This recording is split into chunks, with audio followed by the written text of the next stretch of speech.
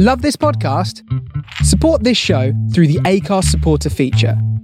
It's up to you how much you give, and there's no regular commitment. Just hit the link in the show description to support now.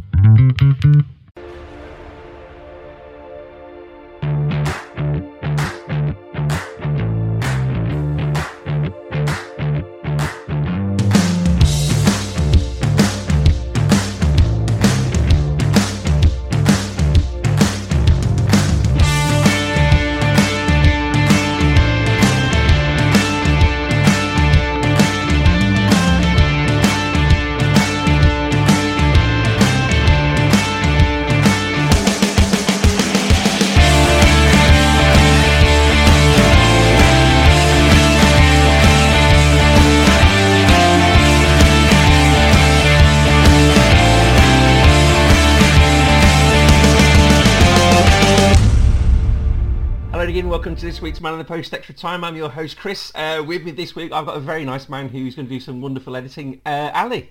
Yeah, it's the professional host. How are you doing, sir? I'm very well, how are you? Yeah, very good. Thanks for having me. No, thank you for coming on. Right, so this week we're going to talk about the Champions League. We're going to talk about the Premier League games coming up. There was a Premier League game in midweek, European Leagues, bits and bobs of news. So we're going to start on Tuesday night in the Champions League. Sporting Lisbon 0, Manchester City 5. So, Raheem Sterling, Riyad Mahrez scored. Then Bernardo Silva with a very, very nice hat-trick. Benfica fan, Bernardo Silva, because he got booed at absolutely every opportunity when he touched the ball. And then Raheem Sterling with a lovely curling shot at the end. Raheem Sterling now has as many Champions League goals as Leeds, which is pretty good to know. Nice little dig into the boss man there. Yeah, he was going to join us. I'm glad he's not. Joint biggest away win in the knockout stage of the competition. Pep, quote unquote, more than delighted. City 64% possession, 15 shots. They absolutely dominated this game. What do you want to talk about? Bernardo Silva's goal or Raheem Sterling's goal? I can't remember Sterling's goal. So he sort of curled. Yeah, he sort of curled it from about 20 yards out, didn't he? It was 5-0, wasn't it? Yes. Silva got a hat-trick, Foden scored one, and Mahrez scored one. Have you? Have I? Okay. Oh, well, somebody else there. It must have been Phil Foden with a lovely goal. No. Only, the only good goal in the game was Bernardo Silva, like, half volley, smashed into the roof of the net off the bar. Well, that one I was going to talk about, because that's really... I thought that was quite a hard technique, because he's having to stretch, and it's difficult not to lean back and stretch and sort of knock it 20 feet over the bar. I thought it was quite a really good technique that he employed there. Yeah, it's incredible. It's as much as I dislike the player on a personal level.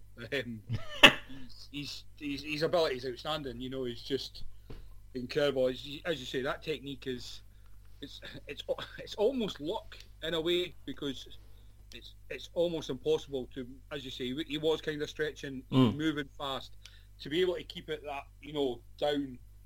I think the commentator even said, I can't remember, was it Martin Keown maybe, that I was listening on commentary on the highlight package that I seen when I watched it back, and I'm sure it said like even the keeper was lucky to get near it, you know, because he's hitting it so quick. You have no idea where the ball was going to go. It's special. I love goals like that more than like the, you know, the finesse imaginary goals that you see in Raheem Sterling score. Well, no, he did. Right, I got it wrong. Bernardo Silva scored 2. He didn't have a hat-trick. So Mahrez scored, Silva scored 2, Foden scored 1, like you said, and then Sterling did score. So I got Bernardo Silva down as a hat-trick. He only scored a brace. And sure he scored a hat-trick? Well, I thought he did as well, but I think he had one ruled out, didn't he? Maybe. Ah, right, okay, yeah. So I didn't see the Sterling goal. I don't know how I missed that. Ah, okay. I've seen the 3 Silva goal. So what was the goal disallowed for? Let's have a little look. God, this is top quality research, isn't it? Yeah. You don't get this on your Sunday show, do you? That's because I let the professionals talk. I saw this on the BBC earlier. I'm sure he had one disallowed. Yeah, no, he did. Now that I just went and checked like the actual score, it doesn't matter anyway. So talk me through Sterling's goal. Well, it probably didn't happen this way, but from what I remember, he picked up a ball about 25, maybe 30 yards out, passed from midfield, and I think he took it inside onto his right foot and curled it into the keeper's top left from about 25 yards out, I think. It was a really, really nice goal.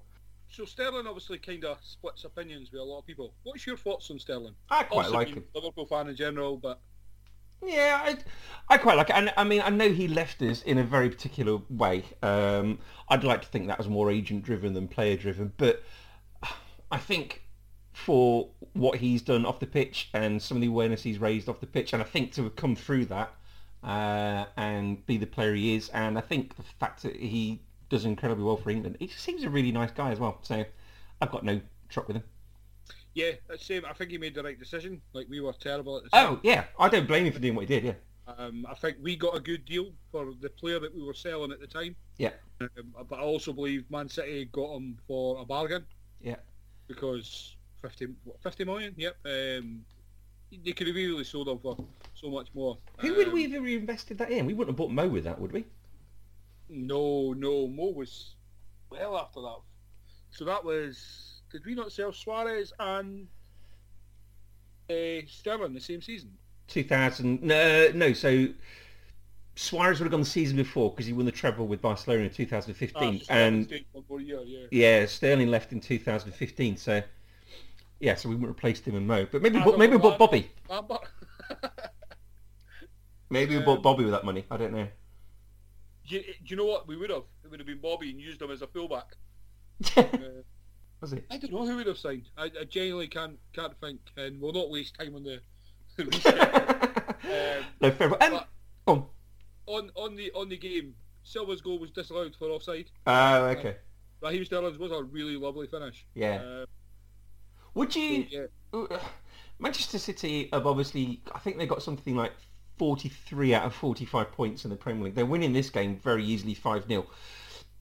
Do you find that sort of monotonously boring, or do you sort of appreciate the quality of play you see, or you're quite happy with how they play, or do you think there needs to be a bit more competition?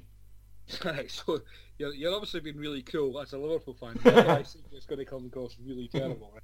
Man City are phenomenal. They're just whenever a team's playing at their best, say, like hypothetically, they are the second best team in the world. I still firmly believe, and even in a non-biased way, I think when we're at our best, we are better than City. Mm-hmm. We're just talking best be best. But Man City are just, we say it every week on the Sunday show, they're just boring. I have no, as good as they are, like Barcelona, when Barcelona used to be good. Emma, if you're listening, remember those times? But they were just boring. They kind of bored teams to death. Yeah. They're passing about because they're so good. So you can't fault them. But again, this sounds really bitter. But shouldn't they be that good? How much money have they spent? Well, yeah, no, very much. I mean, you could spend all that money and still play sort of horrible Mourinho ball, I guess. I mean, I guess they're playing wonderful attacking football, I suppose. That sounds like a dig at Man United there, Chris. Might be. No, but you're right. But Pep, again, I'm not Pep's biggest fan. I genuinely believe he needs the best players to be good. And it sounds stupid because why wouldn't you? But I don't believe, like, if Pep was in charge of the Liverpool team, because we've got some quite average players in our team, I just don't think he can get the best out of average players. He needs to spend, big money to get them. And obviously the Barcelona players that he had, the Xavi, Iniesta, Messi, etc., etc. He inherited but he's those, an attacking coach, regardless. He wants that style of football. So he's always going to create attacking players, hence spending money. Like, what did they spend? 50 million on Kyle Walker? Mm-hmm. Who might be the worst defensive fullback we've seen in the Premier League, at top level. But he's so good going forward, and his recovery pace is so quick, which basically makes up for his poor defensive ability. Well, I really hope she doesn't listen to this week's podcast, because your ears are going to be properly burning afterwards. He knows my opinion on that. It's all right. For me, he's a fraud. I don't care what anybody says. He's good, but he's nowhere near. He shouldn't be in he shouldn't be in the list with like the great managers that we've had in football. Okay. Well, look, we'll move on to the other game on Tuesday night. So it's PSG 1, Real Madrid 0. A last-minute goal from Kylian Mbappe in the 22nd minute. That was, the 22nd goal of the season, a 90th minute goal for him. Poor man you've been giving poor Danny Carvajal the runaround all game. There was the first half where I think if he'd fallen over in the penalty area and got a penalty, Carvajal could have been in some serious trouble about being sent off, but he chose to stay on his feet, Mbappe did, and he sort of missed his shot. Then he won the penalty as Carvajal dived in on him, which Messi then missed. And then in the last minute, he sort of gets into that same area again, turns his player inside and shoots. I mean, when the goal went in, I thought it went past Courtois, but it went between his legs, didn't it? It did, yeah. I think he'll be quite disappointed because he had a really good game. Yes, he did. Obviously, the penalty save, which isn't a big shock. I put it in our chat to Emma that Messi might be the worst penalty taker. You know, if you look at the top players, I feel like I'm just going all in on Barcelona here. Hey, do you know what Sergio Aguero would say about you? Yeah, Aguero. Yeah, he would say that. Well, no, he's been saying that people who criticise Leo Messi are quote unquote assholes. That's what he would call you. Yeah, I'll agree with that. To be fair, but I'm also not wrong that Messi is a terrible penalty taker. But yeah, I mean, this game was very. How much did you see? Did you watch this game in the full, Chris? No, I didn't. But I saw. I seen the highlights, and I think I saw most of the first half. So yeah, it was a really hard watch considering the players we had on show. I thought Ancelotti got his tactics technically spot on. Yeah. I thought player-wise, he maybe could have a few different changes, but they just looked laboured, Real, compared to like a really energetic PSG for once. It's the first time I'd really watched PSG this season, and they were good, as you say. They were just relentless attacking the fullbacks. But I'm really looking forward to the second leg of this, especially when there are no away goals through anymore. Yeah. I think it could just be one of those. Like, it could be anything between 1-1 and 5-3 because that's what I kind of hoped this game was going to be. That's why I watched it. And it let me down. Do you think that the fact that the game was so stodgy played entirely into Ancelotti's hands? He wanted the game to be like that because it did take until the very last minute to score, didn't it? Yeah, but it wasn't through not creating chances. Well, you know, it was the chances were there. It was just kind of last ditch or really good goalkeeping. I think Ancelotti would have hoped for, you know, more of a less defensive work sort of thing, less chances and a couple of attacking, you know, counter attacks. Yeah. Real never really looked dangerous. I can't think of many. Now, you could. I can't remember Donnarumma touching the ball really. And let's be honest, PSG aren't great defensively, and they didn't look panicked whatsoever. And then when you can bring players like Neymar off the bench as well, yeah, it just I'm not the biggest Neymar fan, but what an outlet you've got for 10-15 minutes, as you say, after the Real fullbacks were exhausted because they were just getting ran at all day. Like Mbappe wasn't at his best, but he's relentless. He just doesn't stop, doesn't give up. It's interesting what you said about Donnarumma because there was a couple of times in the first half I noticed he was about sort of 25 yards out his goal. I think he must have been bored or wanting to join in. It's like when you're playing, like, you know, at our level. It's just like when you're not a goalkeeper and you get thrown in goal and you're just standing about. And you just start creeping and try and get those pass backs. Right, move on to Wednesday night. So in Italy it was Inter Milan 0, Liverpool 2, goals from Bobby and Mo. 800 appearances for James Milner in his career. That's pretty cool, isn't it?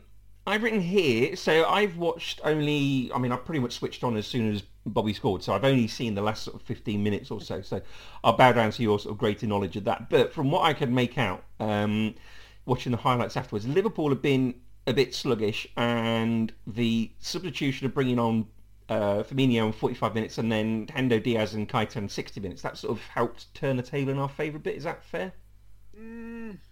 Kinda.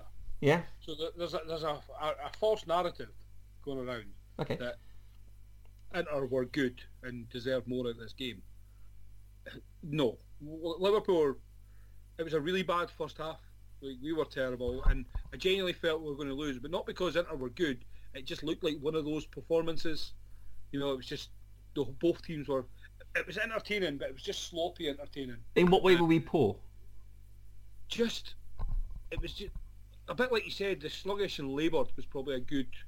I thought Harvey Elliott. I thought the occasion overawed him a little bit. Oh, okay. I was going to ask you what you thought of him. Quite. what is he, 18, maybe 19? Yeah, first game in the San Siro, and first Champions League game maybe, or first game in the San Siro anyway. Just looked a bit.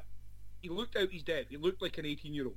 Okay. You know, which is no shame. So he looked a bit. I mean, the best way I could put it is Van Dijk and Konate were our best players.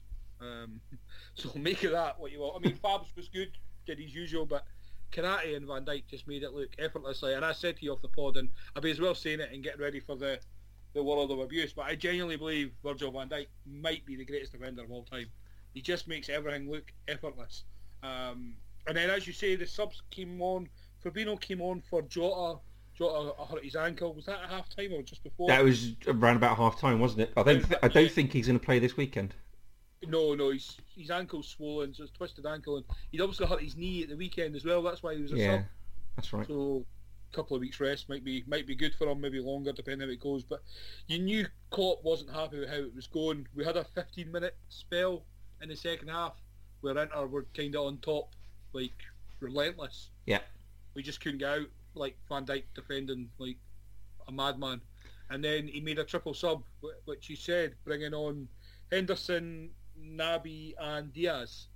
Or I believe it was Mane, Elliott and Fabinho, actually. He took Fabinho off and just left Naby on with... Hendo? Who did I say came on? No, did Naby start? No, Naby... So substitutes on the hour were Hendo, Diaz and Keita. Yeah, so who? Fabs... Oh, Thiago stayed on, that's why. So that's right, yeah. Thiago, Naby and Henderson. So Thiago went into the 6 and then Henderson and Keita came on, and obviously the Henderson fans will tell you that he made the difference, but again it was just Thiago can control a game, you know, with his passing. It's just disgusting how good he is. And he was quite terrible in the first half. Like, not terrible, but just couldn't get on. Mo looked like he was still in the African Cup of Nations. And Mane, I don't know what's going on with Mane just now, but it was just overall poor. Firmino wasn't great when he caught. He kept giving the ball away, but he was everywhere. So it just kind of upset Inter a little bit. Henderson, we know what he brings. He keeps it fairly simple. I think I've seen a stat that he won 95. He had a 95% completion accuracy when he came on, which is phenomenal. I mean, that's what you want as an impact sub. I'm quite happy for him to be that and play him in the games, you know, certain games in the Premier League. And Naby was he's just that driving force. I know not everybody's a fan of him, but I think when he gets a run of games in him, if he can stay fit, that's the biggest complaint I'll ever have. I was going to say, I don't think he's ever had a chance. I mean, people do criticise him, like you say, but I just don't think he's had a chance because of his fitness, and you can't help being injured, I guess, can you? Oh, that's it, yeah. I don't think Klopp trusts him as well, which doesn't help, because Liverpool fans are a bit mental. So they believe that Jurgen Klopp can literally do no wrong. Like if Klopp was to sign like a non-league player who never played a game, but it's okay because Klopp knows best according to some. But I mean, you'll know more on Diaz than I will. As I said to your pod, I'm not really a massive football. I had no idea who Diaz was before he signed for us. Absolutely no idea, and he's just done nothing but impress me since he signed. And even last night, had a couple of like pot shots from 20-25 yards that didn't come close to really scoring, but it was just the fact that he was willing to get the ball and he was really direct, you know, running at defenders. Yeah. And that was it. And then obviously we got the goal from Robertson, who might have been the worst player in the park all game. Just looked terrible. And then he's crossing. I just finished complaining in our WhatsApp group for the Liverpool chat about I was sick of Robertson crossing the ball. And then he puts in an absolute wonderful in-swinging corner. And Firmino flicks up right into the back post. Goalkeeper didn't really cover himself in glory, but lovely. And then... No, have you seen the picture on Twitter? Someone replacing Handanovic with a picture of a chair. Oh, really? Yeah. For Mo's goal, yeah. I like Diaz because he... do you know what? You know when you go out for a picnic and you eat something sugary and you got this annoying bee that you just have to keep waving away and just won't leave you alone? That's Luis Diaz. He's just an absolute bundle of energy. He's brilliant. I love him to bits already. It reminds me of like what Firmino was when he first signed. Yeah. With a more attacking intent. Yes. I just say let's go back to what you said right at the start. James Milner's 800th appearance. Like professional appearance. Do you know he's made more appearances for Liverpool than any other club? No, I didn't. Yeah, I found that strange when you think how long he was at Villa and Leeds. Yeah, and you think of his age as well. Yeah, I think it was probably, he got lots of games for them, obviously, he's young, but obviously he's been fairly consistent for us. Do you know when we signed, just going back to the Sterling money, when did we sign James Milner? 2016? 2015-16, right Have after we? we sold Sterling, yeah. It's been So a with while. the Sterling money, we signed James Milner on a free, Danny Ings, Tribunal money, Adam Bogdan, we signed Joe Gomez, Bobby Firmino, Nathaniel Klein, Christian Benteke. Bloody hell. That's a rogues gallery, isn't it? I think only Bobby is... Marco Grujic and then Stephen Cocker on loan. Stephen Coker, our emergency striker. We sold that year. We sold Barini, Lambert, Sterling, Manquillo went on loan, terminated, and Sebastian Coates. Oh yeah, he played against City the other day. Yeah, we had loads of players out on loan as well, but obviously they don't matter. But yeah, so that was the money. Just when you said the Milner one, I was curious. But yeah, so he's made more appearances for Liverpool than any other club, which I thought was quite impressive. Yeah, very much. I thought Carry on. No, sorry, I was just going to talk about the game. I thought at 0-0, that Perisic cross that was just sort of half a centimetre too far ahead of Martinez. I thought that was quite a crucial moment as well, because he had that sort of goal gaping at his mercy, didn't he? Yeah, that was... and do you know what? Like, Alisson, for the last 5-10 minutes as well, dealt with a couple of crosses. Yeah. Really quite high ones as well that expected him maybe just to tip over, but, he was full of confidence, got it. And what I love about Alisson, even like we were 2-0 up and we could have kind of coasted. As soon as he gets the ball, it's straight out on the attack as well, just... Yeah. It's what I love, again. I'd rather lose 4-3 than, sit defensive, the way, as we talked about Man United and stuff like that. At least it's attacking, but it's another 3 points. It's beat both Milan teams at the San Siro this season. Yeah, including a Nat Phillips Cruyff turn. Yes, I did want to. That will stay with us forever. I want to forget he existed. No. We're undefeated in the Champions League, 7 wins out of 7. Yeah, and we've beaten last season's Spanish champions, last season's Italian champions, the team that are currently top of Serie A as well. We've beaten this season, so we're doing all right, aren't we? Yeah, we're not bad. Bad. We play the big teams, and no doubt Man City will get they'll get Salzburg or something in the next round.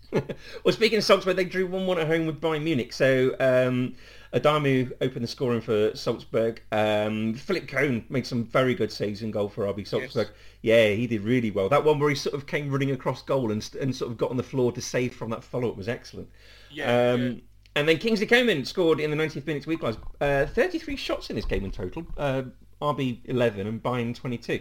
I like RB. They've got some really quite good young players. They've got Karim Adeyemi, who obviously is like the sort of poster boy for the team, but the others look really good as well, don't they? First time I've ever seen him play, Chris, I'll be honest. Yeah? I was surprised at this game, like how not how close, because it wasn't really close, but it wasn't a mauling either. No. You know what I mean? But yeah, it was just fun. It was first time I'd watched Kingsley Coman since probably since he was like a kid, sort of thing. And he was fun to watch. But it was just a fun game, as you say. The Salzburg keeper probably kept them in, but they definitely had chances as well to go further ahead. Because obviously Coman equalised in the 89th, 90th minute or whatever. So yeah, it was a fun game. I do think Bayern probably took them. I don't know if they took them lightly, but they were a bit. They set up in a really attacking formation, like a 3-4-1-2 type. I don't know if they always got. I mean, you might know better than me, but they just seemed a bit open to start with. What? I don't know if it was an ego thing, sort of thing, like, oh well, we can play how we like, sort of thing, against this lot. I know since Adam switched his allegiances from Everton to Bayern Munich, Bayern lost 4-2 at the weekend to Bochum, and now they've drew in this game. So he's taking his sort of Everton charm over with him. Well, I wish he would go back to Everton, because I'm set to lose a lot of money if they don't get relegated now. Tuesday night in the Premier League, there was Manchester United 2, Brighton 0. Cristiano Ronaldo in 51 minutes, and then Bruno Fernandes in 97 minutes after a Lewis Dunk red card. Don't know if you want to talk about that or not. Apparently United were quite poor in the first half and booed off at half time. You hate to see it, don't you? Yeah, that's a shame. I was gutted about this game because like us guys in the Sunday show are kind of Brighton marks. Kind of got a wee soft spot for them, but I think Brighton will be disappointed. Obviously, Lewis Dunk getting sent off. I think it was the right call. I haven't seen any of the game really apart from the sending off, just because obviously it was a talking point. So I decided to kind of have a nose. So was it as comfortable as the score shows? I've got no idea. I watched the highlights though. Yeah, I just didn't. It was just one of we all predicted like a 0-0, 1-1 draw on the Sunday show for this game. Just obviously Man United quite turgid and Brighton don't really score many goals, so it's a massive. Regardless, it's a massive 3 points for Man United. Obviously, takes them back to the top 4 now. Yeah, I asked last week whether teams of the size of Brighton fear going to Old Trafford anymore. Imagine if Brighton had gone to United in the 90s or the noughties, they would have sort of been defeated the moment they sort of left the South Coast sort of in their brains, wouldn't they? You don't get that anymore at Old Trafford, do you? Well, the only team I feel who's got that is Man City now. I do feel Man City, as much as I don't like admitting it, but Man City have got that, like, teams just go afraid. Whereas to beat Man City, the best way to do it is attacking them. And it probably would have been the same as United, in the 90s, early 90s. Yeah. But yeah, I think teams, they've seen Man City go to teams and win 4-5 without playing well. And yeah, I think teams are scared, and Old Trafford's definitely lost that fear factor.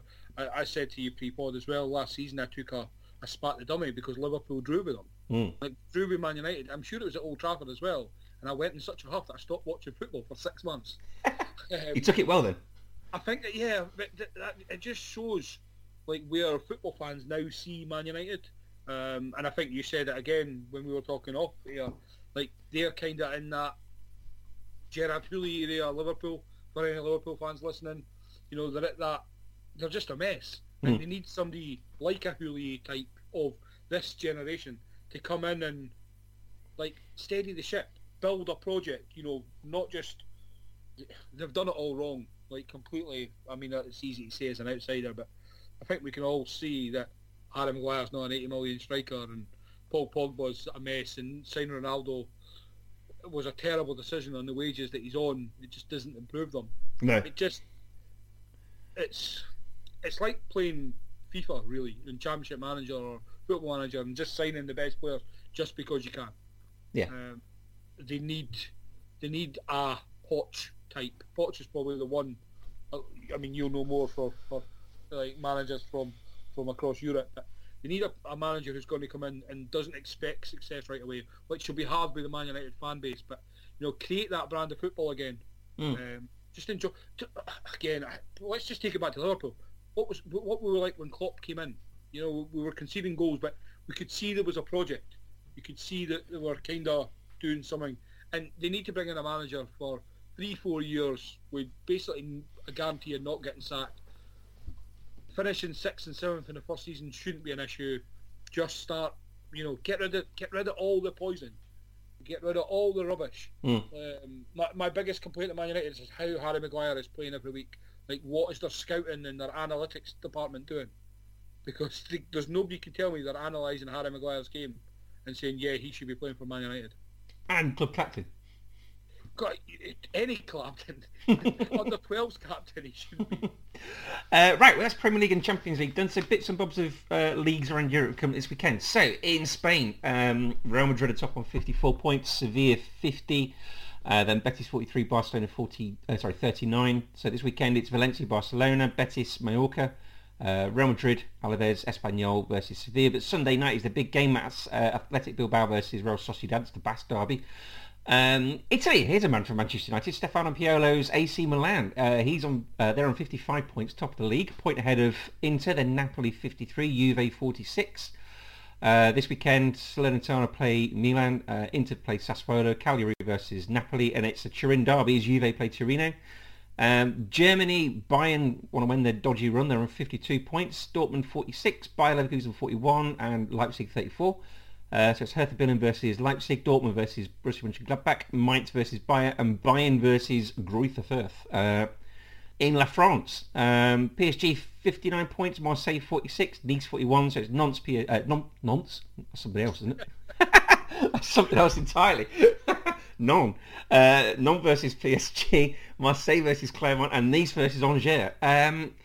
In news, Barrow of League Two, their manager Mark Cooper has been given an 8-game touchline ban for abusing and or using insulting words to assistant referee Helen Edwards in a match against Exeter in August. Dundee have appointed Mark Scab McGee as their manager, replacing James McPake, isn't it?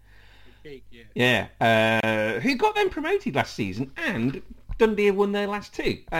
So that feels a little unfair. Replacing there with Mark Scab McGee after he left Leicester City to join Wolves after he said he wouldn't back in 1996.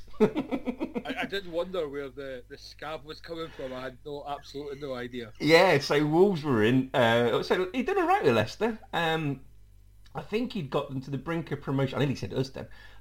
Nearly got them to the brink of promotion. And then the Wolves vacancy came up and he said, I'm not joining, I'm happy where I am. Within 24 hours, he cleared off. That sounds like Gerrard in the Aston Villa. Yeah, he'd sodded off straight away. And then Leicester brought in Martin O'Neill and the rest is history there. So, but yeah, he was never a popular man upon his return. But yeah, that poor James McPake guy. So he's won promotion and won his last 2 games. Is that a bit unfair, sacking him? Probably yes, looking on the outside, but Dundee fans hated him and were wanting rid. Obviously, Dundee are pretty much second bottom of the league by a point, maybe 2. I'll try to find the actual table, but obviously St Johnstone are rooted to the bottom. Must be cup games on this weekend because there's no Premier League. So I was trying to be clever and have a look there. But so they're joint bottom of the league between. Here they are here, yeah. So they played a game less than St Johnstone, and they've got 21 points. St Johnstone 26 with 20 points, and then Ross County are 6 points clear. So it really is pretty much down to Saints and Dundee now. Oh, okay. And they would never hear the end of it if they were relegated over keeping St Johnstone up as well. So there's 3 teams. There's Dundee United, and St Johnstone. They're all Tayside rivals. So Dundee and Dundee United are obviously the mass rivals. The stadium's 10 yards away from each other. That's right, yeah. And then obviously us and Perth are 20 miles down the road, but they would just never hear it. So I think with the fans turning their back, the decision to sack McPake was probably done before, the last 2 wins. And then just had to follow through because they probably already agreed terms with your pal, Mr. McGee. Italian prosecutors have issued an international arrest warrant for Rubinho. This follows his rape conviction for attacking an Albanian woman in a Milanese nightclub on her 23rd birthday. What else have we got? Wayne Rooney has been warned over his comments made in a documentary where he said he deliberately wore longer studs against Chelsea to try and injure somebody. You ever done that? Have I ever done it? Yeah. Try to injure somebody or wear longer studs? Yeah. Try to injure somebody, yes. Longer studs, no. I always wore mouldy plastic ones. Did you? Okay, research for the magazine called the Brain Injury Journal shows specific alterations in levels of micro-RNAs, whatever they are. Well, it's something to do with DNA, it says, in the brain after analysing blood samples from 89 Norwegian professionals. So what they did is they did sort of set-piece exercises on these professionals where it involved lots of heading, plus other exercises as well where it involved lots of heading, and it showed sort of negative impacts on their brain afterwards. Do you reckon in 10 years' time we'll be heading football still? I hope so. Yeah? Yeah. Even though it could... I think I'll bring something else up again in a minute as well. I forgot to bring it up during the Liverpool game when we were talking about it. But okay. The whole heading thing, football's in... Whilst it's 100% a serious issue, and we need to be better in football again, which I'll come on to with the football, the actual game. But the way football is now, and the way the ball's changed, and things like that, compared to what it was like, before. I think that's where, obviously, the serious head injuries have come from. Some of the balls they were heading, back then, I do think it's slightly a bit like, yeah, we never want the ball in the air, but there's something beautiful about a nice header still. And as somebody who played in defence, you know, like those headed challenges and corner, like we can't take it away. It's what you live for as a defender, is it? Well, not live for, you know what I mean, but it's still there. And I have children who both play football and aren't allowed to practice headering now at training. Whilst I get the logic of this whole, there has to be even if we're practicing it, because headers are never going to be taken out, for me, they're never going to be taken out of the game. I don't think they should. Other people might think different. So even if the headering has to be done with a sponge ball, just so you can practice it, but headering is an art, no different to any other part of the game that we need to practice on. Are we going to stop boxing? Are we going to stop any sort of, martial arts? I don't know. It's one of them. I feel you're never going to win. I don't have anybody affected by it, so it's like one of those. What can you say? But I don't know. I just think I don't know, Chris. I don't know the words to use for it. But as somebody who played football, I can't think of anything worse than not being able to header a ball. Yeah. And not practicing it as well, which makes it 10 times worse. Okay. Right, so what else have we got? In the CONCACAF Champions League, the last 16, some games this week. These are all first legs. What do we have? Gustatoya of Guatemala, they lost 2-0 at home to Leon of Mexico. Santos de Guapiles of Costa Rica. Dave should be able to say Costa Rica in that Geordie accent of his. Costa Rica. They were 0 New York City FC 2. Saprissa of Costa Rica, they drew 2-2 with UNAM of Mexico. Cavalli of Haiti, they lost 3-0 at home to New England Revolution, who Cavalli then promptly withdrew from the tournament afterwards, so they can't have been happy. And Santos Laguna of Mexico 1, FC Montreal 0, and Forge FC of Canada 0, Cruz Azul of Mexico 1. Copa Libertadores preliminary rounds. Barcelona of Ecuador drew 0-0 with Montevideo Torque. Barcelona won 8-7 on penalties. Bolivar of Bolivia, they beat Deportivo Lara of Venezuela 4-0, so they go through 7-2 in aggregate. And Olimpia of Paraguay 2, Universidad of Peru 0, so Olimpia go through 3-0 in aggregate. Did you watch that video I sent you earlier? I did. I loved it. I loved it. So this is in Argentina. So a guy called Leandro Diaz of Estudiantes scored against Huracan and did the machine gun celebration, which I remember Gabriel Batistuta doing in Serie A. So basically did the machine gun celebration to the Huracan fans, which really upset them, followed by an old lady saying, to do this right in front of the fans, are you crazy? We need to kill him. Which is love it.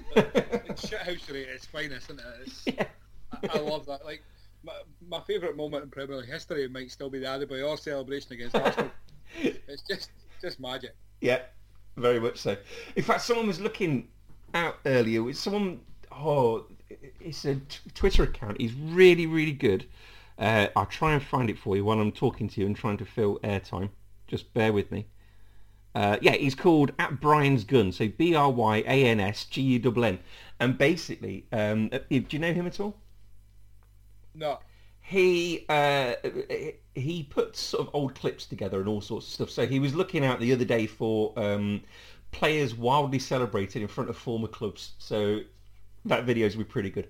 He put a compilation together the other week of 80s goalkeepers just booting it from goal kicks in the way they used to. So that was there for about 2 minutes. Another one was he'd just been doing voiceovers of goals with different celebrities. So one was like Greg Wallace on MasterChef, sort of talking on MasterChef but compiled over goals. And he's been doing that with like 3 or 4 different celebrities. And the one they did the other weekday was Al Stewart from Home and Away narrating goals. Yeah, Flaming Galar, all that sort of thing, if you remember that. Have a look out for him. He's really, really good. Really good lad. So yeah, right, well that's news. Premier League is back this weekend. So on Saturday at 12:30 it's West Ham versus Newcastle in the on BT in the Denver Bar Derby on BT Sport. So Newcastle 3 straight wins. West Ham got 4 points from the last 2 games. Newcastle could be the first team in Premier League history to score from direct free kicks in 4 games in a row. Something no team has ever done before. West Ham has scored in all 12 of their home Premier League games so far. So obviously, first thing for Newcastle, minus Kieran Trippier, who's broken his metatarsal, like it's 2006 all over again, is to try and figure out how to stop West Ham scoring. Yeah, and obviously Trippier would have been a massive part of that as well. I don't know if they've got... Obviously, they'll have Matty Targett back. Obviously, he was eligible last weekend, playing against his parent club. Did they buy Cash as well?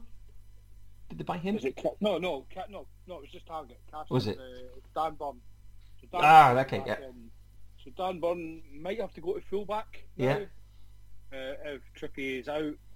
So it's going to be a hard game, but also Newcastle 3 wins in the bin, 2 wins in the bounce. 3 straight wins, yeah. 3 straight wins, yeah.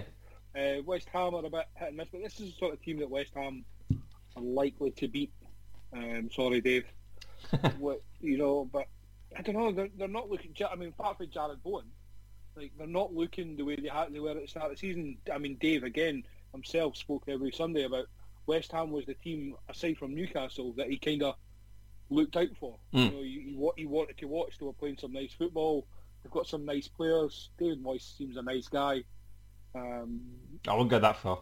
He's happy for his players to kick cats. Well, yeah. Well, I better not say too much on that. But yeah, I don't know. I'm always going to pick Newcastle to win because I need Dave to stay on the show next season, and I really don't want to start covering the Championship. Yeah, I'll be an interesting one. I've got to say, I'm a man who has kept Mikel Antonio and Saïd Benrahma in his fantasy team for probably about a month too long. Yes. Okay, Arsenal versus Brentford, 3 o'clock. So Brentford won 2-0 in the first game of the season. They beat Arsenal 2-0 on the opening game of the season. Arsenal are unbeaten in 32 games at home versus promoted teams. That's a run that goes back to 92-93 against Blackburn. Brentford drew 0-0 with Palace last weekend. That stopped that terrible losing run that they've been on for quite some few weeks. It was like 5 or 6 in a row they'd lost. In 2022, Arsenal have scored as many goals in England as Liverpool have in Italy. Arsenal have scored as what? In 2022, Arsenal have scored as many goals in England as Liverpool have in Italy and Chelsea have in the United Arab Emirates. Yeah, Arsenal are terrible. There's no...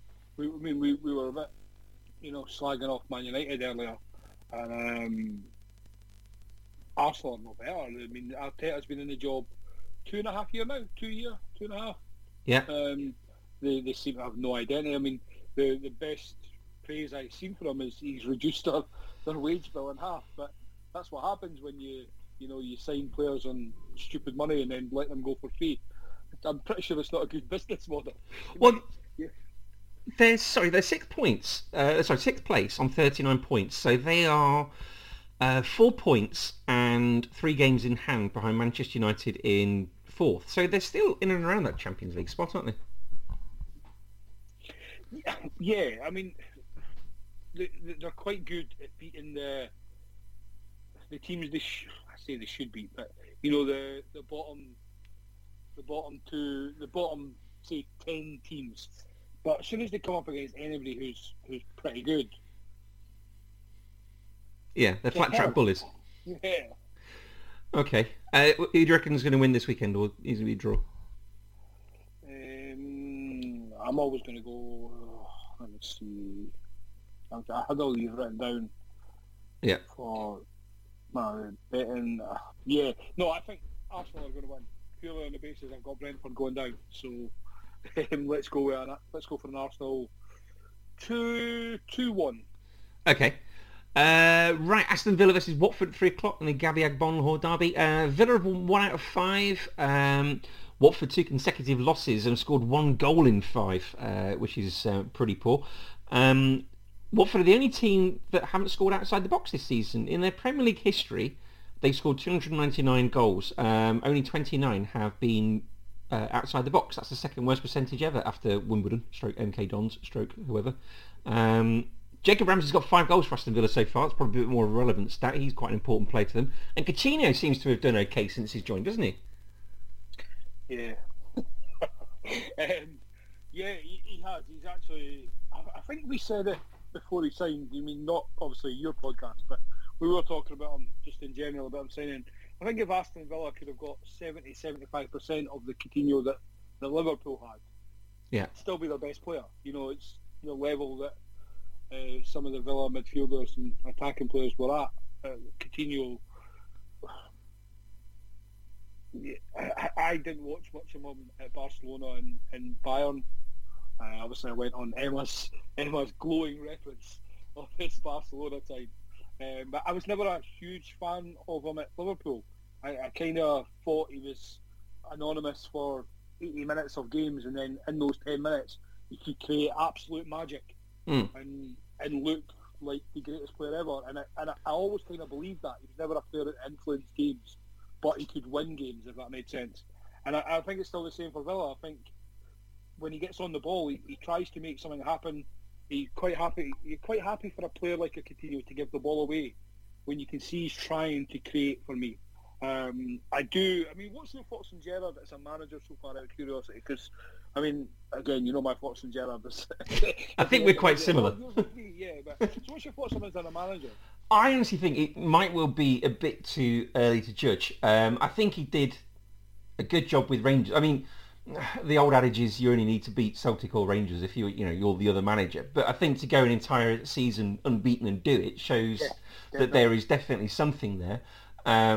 But I still think he's only 2 seasons into his career. I think it's probably a little bit too early to judge. I think Villa will be an interesting job because they could only be a short run of form away from going down, as they proved almost two seasons ago. But at the same time, there's a decent group of players there. You've got Coutinho, Jacob Ramsey, one or two others as well. And I think if he can install the right sort of principles and right sort of philosophy in them, I reckon he could take them up towards the Conference League places given a bit of time. I reckon he's quite an interesting appointment. I don't think he's anywhere near ready for Liverpool. Not in a million years. I think he's too negative. I think this is a bit... I don't know if it's down to the players he's got just now. Yeah. And he wants others, but it's really turgid to watch. I mean, you'll get a good half where he's phenomenal. He's really good attacking. And then the next minute he's just getting basically Tyrone Mings punting the ball up to Watkins and hoping for the best. It's kind of disappointing. And I mean, for this game at the weekend, taking it back to that, and if this was any other team other than Watford, I would say Villa could be in trouble because they're just so negative. But I think Watford are terrible, and Roy Hodgson is... I just don't think he's the answer for them just now. But yeah, I think Villa could come away with I'll say a 2-1 purely because I think they'll try and hold on to a lead, and I think Watford will get a goal. Yeah, I haven't seen enough of them to see whether their style of play is like or negative or not. But yeah, I can see him being the next Liverpool manager. I don't think he's ready for it. No, definitely not. And I've always said that if he takes over the Liverpool job, that's when I stop watching the football again. But as long as he gets it on merit, not his name. Yeah, I think we're a club that makes a lot of its progress, and not progress. I think we're a club run on emotion a lot. I think that kind of scuppered us in 2013-14, when we almost won the league and stuff, and there's all those sort of banners outside Melwood, Brendan Maker's dream and all that sort of thing. I don't think that helped at all. I think maybe if he sort of shows a body of work over 5 years or so, then fine, by all means, employ him as Liverpool manager, but I don't think he's anywhere near ready at the moment. Right, Brighton versus Burnley. Brighton got 1 win in 5. Burnley got 1 Premier League win all season. And this probably explains a little bit why. So, Wout Weghorst, their new signing in January, 3 Premier League games for Burnley, 0 goals, but he's had more shots, 8, and more chances created, 3, than any other Burnley player in that time. Wow. Yeah. So he has lots of shots and he can't score, but he has more shots than anybody else. That's not great, is it? No, it definitely isn't. Burnley's been a strange one this season, haven't they? It's, yeah. I think this might be the year we finally lose Burnley. And I'm a massive Sean Dyche fan, so I'll be quite gutted. But I mean, this is the game of my 2 soft spot teams in Brighton and Burnley. So soft spot for Burnley. Yeah, I don't know why. I've always been a Sean Dyche fan. I kind of wanted to see him. Obviously, he's never really had the backing in the last few years, hence the way Burnley are. Now, Burnley would have been relegated 2-3 seasons ago if it wasn't for Sean Dyche. And I'd like to have seen him given a Brighton, maybe not Brighton, because obviously Potter's doing a good job, but just like that Villa never got Gerrard, maybe, teams in and around that point. Wolves, obviously, he was never going to go to Wolves, but just that type of Palace. Or even Crystal Palace, yeah. I'd like to see him with a bit of backing and see what he could. I mean, he could prove me totally wrong, and he might just be like a bang average manager. But I would have liked to have seen. And I fell in love more with him when he was on the Couch podcast as well. He just, I don't know, he just comes across as a guy that you'd love to just go for a pub lunch with. Just seems a honest guy. And when Liverpool, obviously they took Liverpool's home undefeated record that we were on.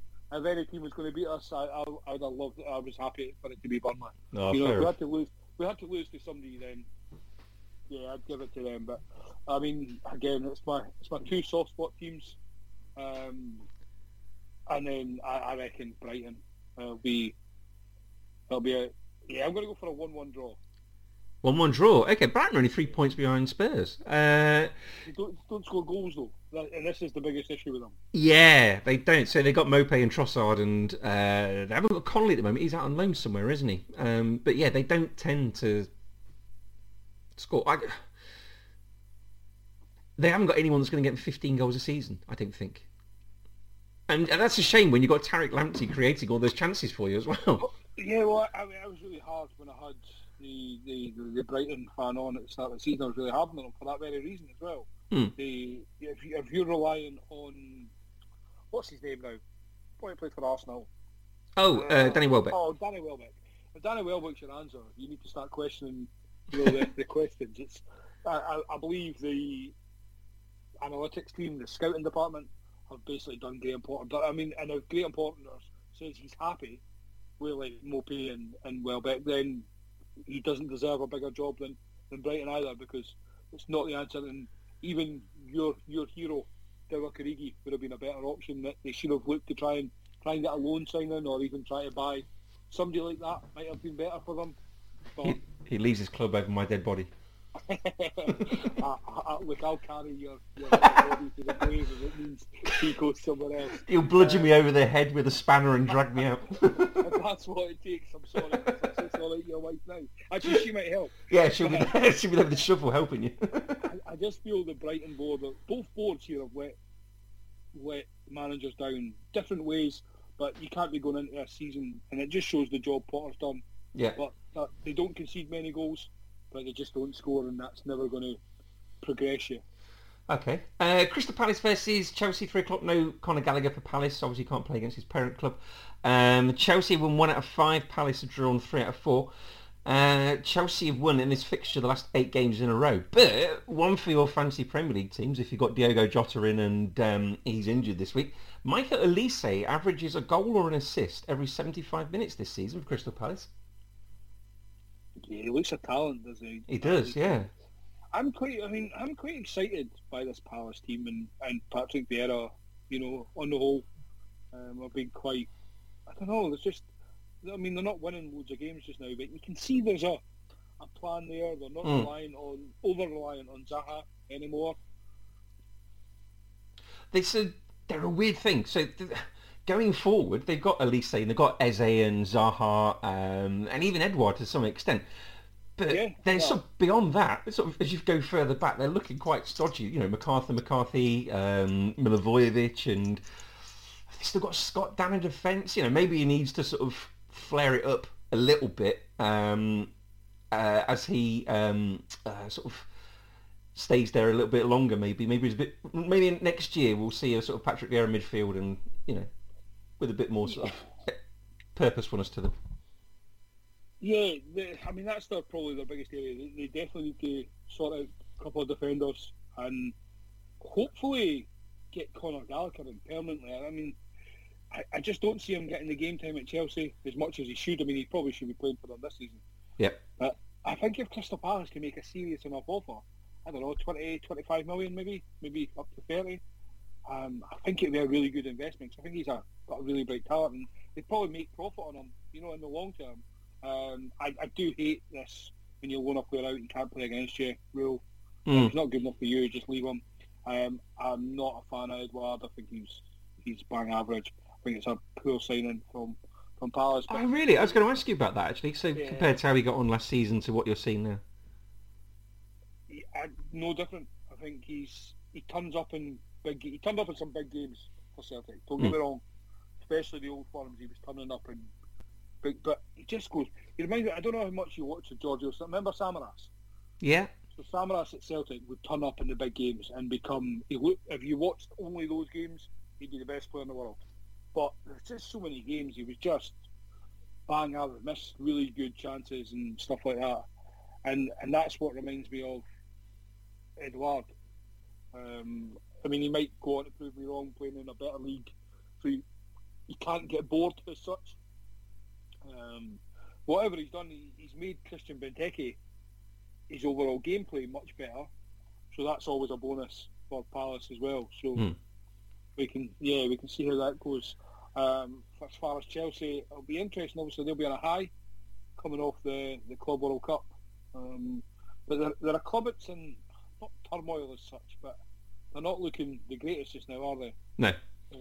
Form-wise, but I don't know. I still expect a comfortable Chelsea win here, and I've just pulled Lukaku into my draft league that we're in, so I need a Lukaku performance here. Okay. Liverpool versus Norwich, 3 o'clock, the Jan Mulby derby. Liverpool won their last 4. Norwich drawn 1, lost 1, their last 2 games, but previously they'd had consecutive wins. Liverpool in this fixture against Norwich in the Premier League, as I'm sure you probably know, averaged 2.8 goals per game. And they've already beaten Norwich 3-0 twice this season in the league and League Cup. Yeah, I have nothing but good memories against. All I remember is Suarez, to be honest. He scored like 95 goals in 3 games. Volleying it in from 40 yards. Yeah, and obviously the 5-4 game, which I feel was kind of like the start of the Klopp revolution. The Lallana last minute goal. So I still think he scuffed that shot. Oh, definitely. Lallana's never had a clean strike in his life. But obviously Jota's out, so I'd like to think, sounds mean, but I'd like to think with Jota being out, obviously Bobby, I reckon they'll go with Bobby through the middle. But if they don't, I would like to see Salah through the middle and play Diaz and Mane on the wing, or just drop Mane and play Diaz, Bobby and Mo. You can't drop Mo, doesn't matter how bad he's playing. He is the best player in the world right now. The midfield will be interesting, especially we discussed earlier the changes made. I would like to see some more Thiago, Fabinho and Naby. I think in a game like this we really don't need Thiago, Henderson and Fabinho playing. No. It's 3 defensive players. Plus we've got midweek games in the cup final, haven't we? Well, I think have we not got Leeds midweek? Yeah. Yeah, so sorry Ross, but this should be 6 points. 2 comfortable games, like we should be able to take players off in the 60th minute and start thinking about, the next game. It's like, if we are struggling to beat Norwich and Leeds, again, sorry Ross, then we don't deserve to be challenging for the title. Deck chairs and cigars for Van Dijk and Konate at the back. Yeah, it really should be. I mean, I'd imagine Matip will come in. He shouldn't, but I'd imagine he would. I'd like to see, again, I always seem like I'm being harsh on Robertson, but we have 2 really good left backs. I'd like to see them just get used. Bring Tsimikas in for one of these games, because Robertson's minutes in the last few years is just ridiculous. Just give the boy a rest. Obviously, I expect big things. In games like this is where you see Trent at his very best as well. Not enough's made of how good a footballer Trent Alexander-Arnold is for his age and what he's achieved in such a short space of time.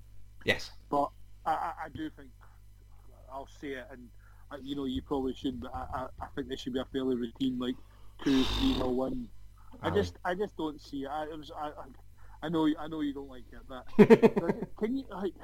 There's no way you can look at this Norwich team and say, yeah, they might do. I mean, Mike Dean's the referee. That might be the only negative connotation in the game, but I genuinely feel we stole this game, no matter what team we put out. I really hope we don't play the Fabinho, Thiago, and Henderson, because I just feel that's too defensive in the midfield, and we don't need that. If we're going to play that, then let Van Dijk go up front or something, and just let Robertson and Trent play as wingers and that as well. But yeah, I can see this being a game a bit like the Crystal Palace game a couple of seasons ago. You know, the 7-0 game. Oh yeah. I don't mean it'll be the same type of scoreline, but like I feel we'll get that quite higher output, attacking output. I actually think Minamino might score in this game. You know that? Oh, okay. This is the game for him. But yeah, I'm going to go for a 3-0 win. All right. 3-0 home win. Good man. Right, Southampton versus Everton, 3:00. The James Beattie derby. Southampton, their last three, they've drawn against United, drawn against Man City, and beaten Spurs. Everton beat Leeds last weekend 3-0, but before that I lost at least their previous four. Southampton have lost once at home all season, and that was in September against Wolves. Yeah, Southampton, again, we spoke about them. Hasselhout? No, that's the other name. Hassel. Which one's this? Hasselhout. It's not the Hoff, it's Hasenhüttl. Yeah, I get mixed up with that and the Bayern Munich man. Well, it's a good job you're not appointing Premier League managers. You could have... They could have made that a little bit. Yeah, you could have had him in kit roll-up. I think he's a really good manager, and yes. he does this, doesn't he? He goes on this really good run of form, gets everybody really high on him, and then they'll get beat like 19-0 from somebody at the end of the season, and it kind of brings you back down to earth. But we spoke about it on the podcast on Sunday as well, that obviously Ragnick in charge of Man United, who's obviously Hasselhout is kind of mentor type thing. So I wonder if Ralph would be a good like Man United option. You know, give him the time, let him get his style of play in, let him build. Obviously, to do that, he would need to keep going the way he's going with Southampton, making them hard to beat, making them win games, kind of climb that table as such. I think everybody who listens to Man in the Post knows my thoughts on the PE teacher as a football manager. And then obviously going to that club, I'm absolutely delighted by the decision. But I mean, Southampton are 10th. Obviously Spurs have got games in hand, but no, a win or two gets them up. Yeah. Take them, yeah. I think probably 9th, 10th is probably where they're going to finish. But I mean, that's a good, when you think the teams below them, how much money they spend. I can't remember Southampton spending much money. Obviously Everton have spent a lot over the last 5-6 years. Terribly. It might be the worst team who have spent money. Like where we spoke about Man United's wasting money, but at least they've got some good players in it. They just don't tick together. The Everton funding that they've spent is atrocious. I do feel Southampton should win this, but obviously Everton will be on a high after that Leeds result. But Everton need to win. I think Southampton will sneak it 2-1. Okay. 5:30 on Sky is the Paul Walsh derby. That's Man City versus Spurs. Conte has said that they've only got a 1% chance of making the Champions League this season. It feels he's been weakened by losing players in January. City won 4 out of 5. Spurs have lost their last 3, conceding 7 goals. This has got City written all over it, I guess, hasn't it? Yeah, I think every game. But yeah, it's always hard to say against City unless they're playing Liverpool as such. And again, it sounds biased being a Liverpool fan, but it's only because I don't see Spurs attacking them. I know Spurs beat them at the start of the season, but I think they've lost 2 games this season, haven't they? They lost, I can't remember who we spoke about it. They lost 2 Spurs on their first game of the season. Spurs, and they've lost another one to somebody low down. We spoke about it on the podcast. I can't remember going through the results now, but there's somebody stupid. Southampton, no, they drew with Southampton. See, now you've got me. I can't remember who it was. I remember the first one of the season because I've written it down, so they lost to Spurs. Yeah, no, they lost to somebody. Oh, Crystal Palace. Okay. You lost 2-0 to Crystal Palace as well, which is obviously. But again, it's because they attacked them. You know, they got at them and keep tight. And Spurs have definitely got the players to do it. But Conte's not that type of manager either. Conte's trying to implement his usual defensive counter-attack, but he's not got the defenders. If you're missing Eric Dyer, and that's a weak point in your team, because Eric Dyer's not playing, you have issues. Yes. Harry Kane just doesn't want to be there. I feel he's getting held hostage, but I don't know why you'd want to keep him either. I feel this is a fairly routine. I'm going to go all out and say Man City are going to absolutely obliterate them, in the hope that the footballing gods say, your prediction is wrong, and something out of that. But yeah, I think Champions-elect City really will cruise to this. Right, Sunday, Leeds versus Manchester City, Lee Sharp derby, 2:00. Leeds have got 0 wins in 3 versus... Leeds got 0 wins in 3. Man City won 3 out of their last 5. You've done it twice, Chris. Sorry, I can't even think. You've said Man City twice. Have I? Even though it's the Lee Sharp derby and they're playing Man United. I've even written down Man City, honestly. Every week. The first time I let you out.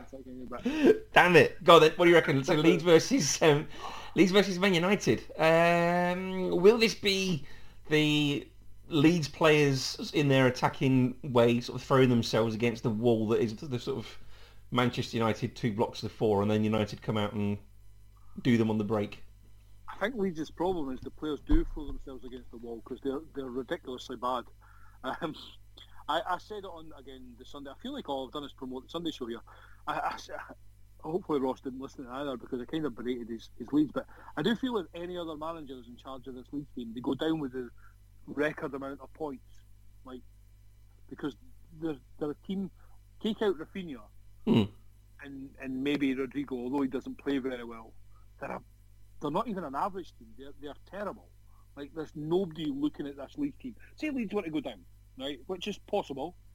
There's nobody looking at any player in this Leeds team thinking, you know what, he'd do a job for us. You know, we could sign him on the cheap for next season.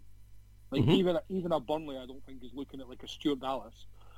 Or, you know, and again, apart from Rafinha, I think they'll make loads of money off Rafinha. But, I mean, Jack Harrison maybe, sorry, I take that back. Jack Harrison maybe. I'm not sure many are looking at Dan James. I know he's doing a job just now. The goalkeepers, I mean, he makes saves, but he makes too many mistakes. Ayling, Llorente, Spook, Dallas, they're championship players. And I think that's a credit. I said it on the reason I started the rant on the podcast on Sunday was I think Bielsa should be manager of the year because what he's doing with the team is phenomenal. But Man United are also turgid, which we've said time and time again. And these two teams, well, these two sets of fans just can't stand each other. And it's at Ellen Road or whatever the stadium's called.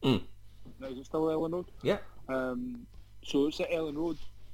50,000 fans, is it? 45,000 fans? I don't think there's that many. I think 40, I think. Is it? Yeah, I can see Leeds sneaking a wee draw out of this. Again, not because they're any good, more because of the heated rivalry sort of thing and Man United being poor. But I can see that. Finally, Wolves versus Leicester, the Steve Corrigan derby at 4:30 on Sky. Leicester have not won in the Premier League since 28th of December when they beat us. Wolves have not conceded more than once in the Premier League in 12 games. That goes back to November. And Raul Jimenez has got 5 Premier League goals this season. 4 of them have been winners. So I think this is looking pretty iffy for City. And I think Wolves are well in the shout for a Champions League place, aren't they? They are 7th on 37 points with 2 games in hand on United, who are 6 points ahead of them. So, yeah, they're well in that shout. Yeah, Wolves are going to this game as favourites, and rightly so. Leicester have been terrible pretty much most of the season. Again, most people know my thoughts on Brendan Rodgers. I do think his time at Leicester's coming to the end. I do feel he'll jump before he gets pushed so he can maintain his ego. I think a trip abroad will be up next for him, kind of going rejuvenate his career again, so he can then come back maybe to England and get a top job or a bigger job again. Because I don't think after this season he would be in line for like an Arsenal job or a United type job. Whereas if he'd done it last season off the FA Cup win, he might have been there or thereabout. But I said after the Arsenal game that Wolves will be kicking themselves that they lost to Arsenal. I mean, obviously it's not embarrassing losing to Arsenal, but the run of form that Arsenal have been on and the way they're playing and the run of form Wolves have been on, I think that, not so much the result, but just the performance. They were very lacklustre. It's like they didn't turn up. They kind of rolled over and got their belly tickled. And they would have been on 40 points had they beat Arsenal, which is a 1 point off West Ham, 2 points off United, 3 points off United. Mm-hmm. And then obviously you fancy them to beat Leicester here, takes them, so and they've got 2 games in hand on Man United. They definitely would have been right in the mix for top 4. I think there's an outside chance, as you say. They need to put in a good run of games again, obviously with the games in hand. But we know Europe and know the squad they've got. I think their man, I don't know the man, I can't remember the manager's name, but he's got them playing very efficiently. I can't remember much about many of their games. But that's not a bad thing for a team like Wolves. They're just quietly going about their business. And yeah, I think this game should be almost like a routine 1 or 2-0 win. It won't be a high-scoring game. I just think it'll be a very mature, boring, controlled game. Yeah. It won't be one worth watching, but I'm sure the Wolves fans will love it overall. Oh, I think they will. I don't think there's too much love lost between these two teams. I gathered that when you spoke about Mark McGee earlier on. Yeah, dirty scab. Right, okay, that brings us to the end of our Premier League roundup. That brings us to the end of our podcast. So we are Man on the Post, part of the Man on the Post network. You can follow us on Instagram and Twitter at Man on the Post. You will be back on Sunday, Monday with Dave and Simon to review the games that we've been previewing, I guess. Indeed we will. We will record Sunday night and it will be in your ears first thing Monday morning for you to wake up to. Lovely jubbly. So you can follow us on Stitcher, Acast, Spotify or Apple Podcast. You can follow, subscribe, and all your future episodes will fall automatically into your inbox of your device. If you like to hear, you can rate and review us. That'd be very nice as well. Ali, if they want to follow you, how do they do that? Not that you'd want to, but Ali Thompson 84, I think it is. They definitely would want to follow you. I can't see why anybody wouldn't. I can't remember the last time I tweeted, Chris.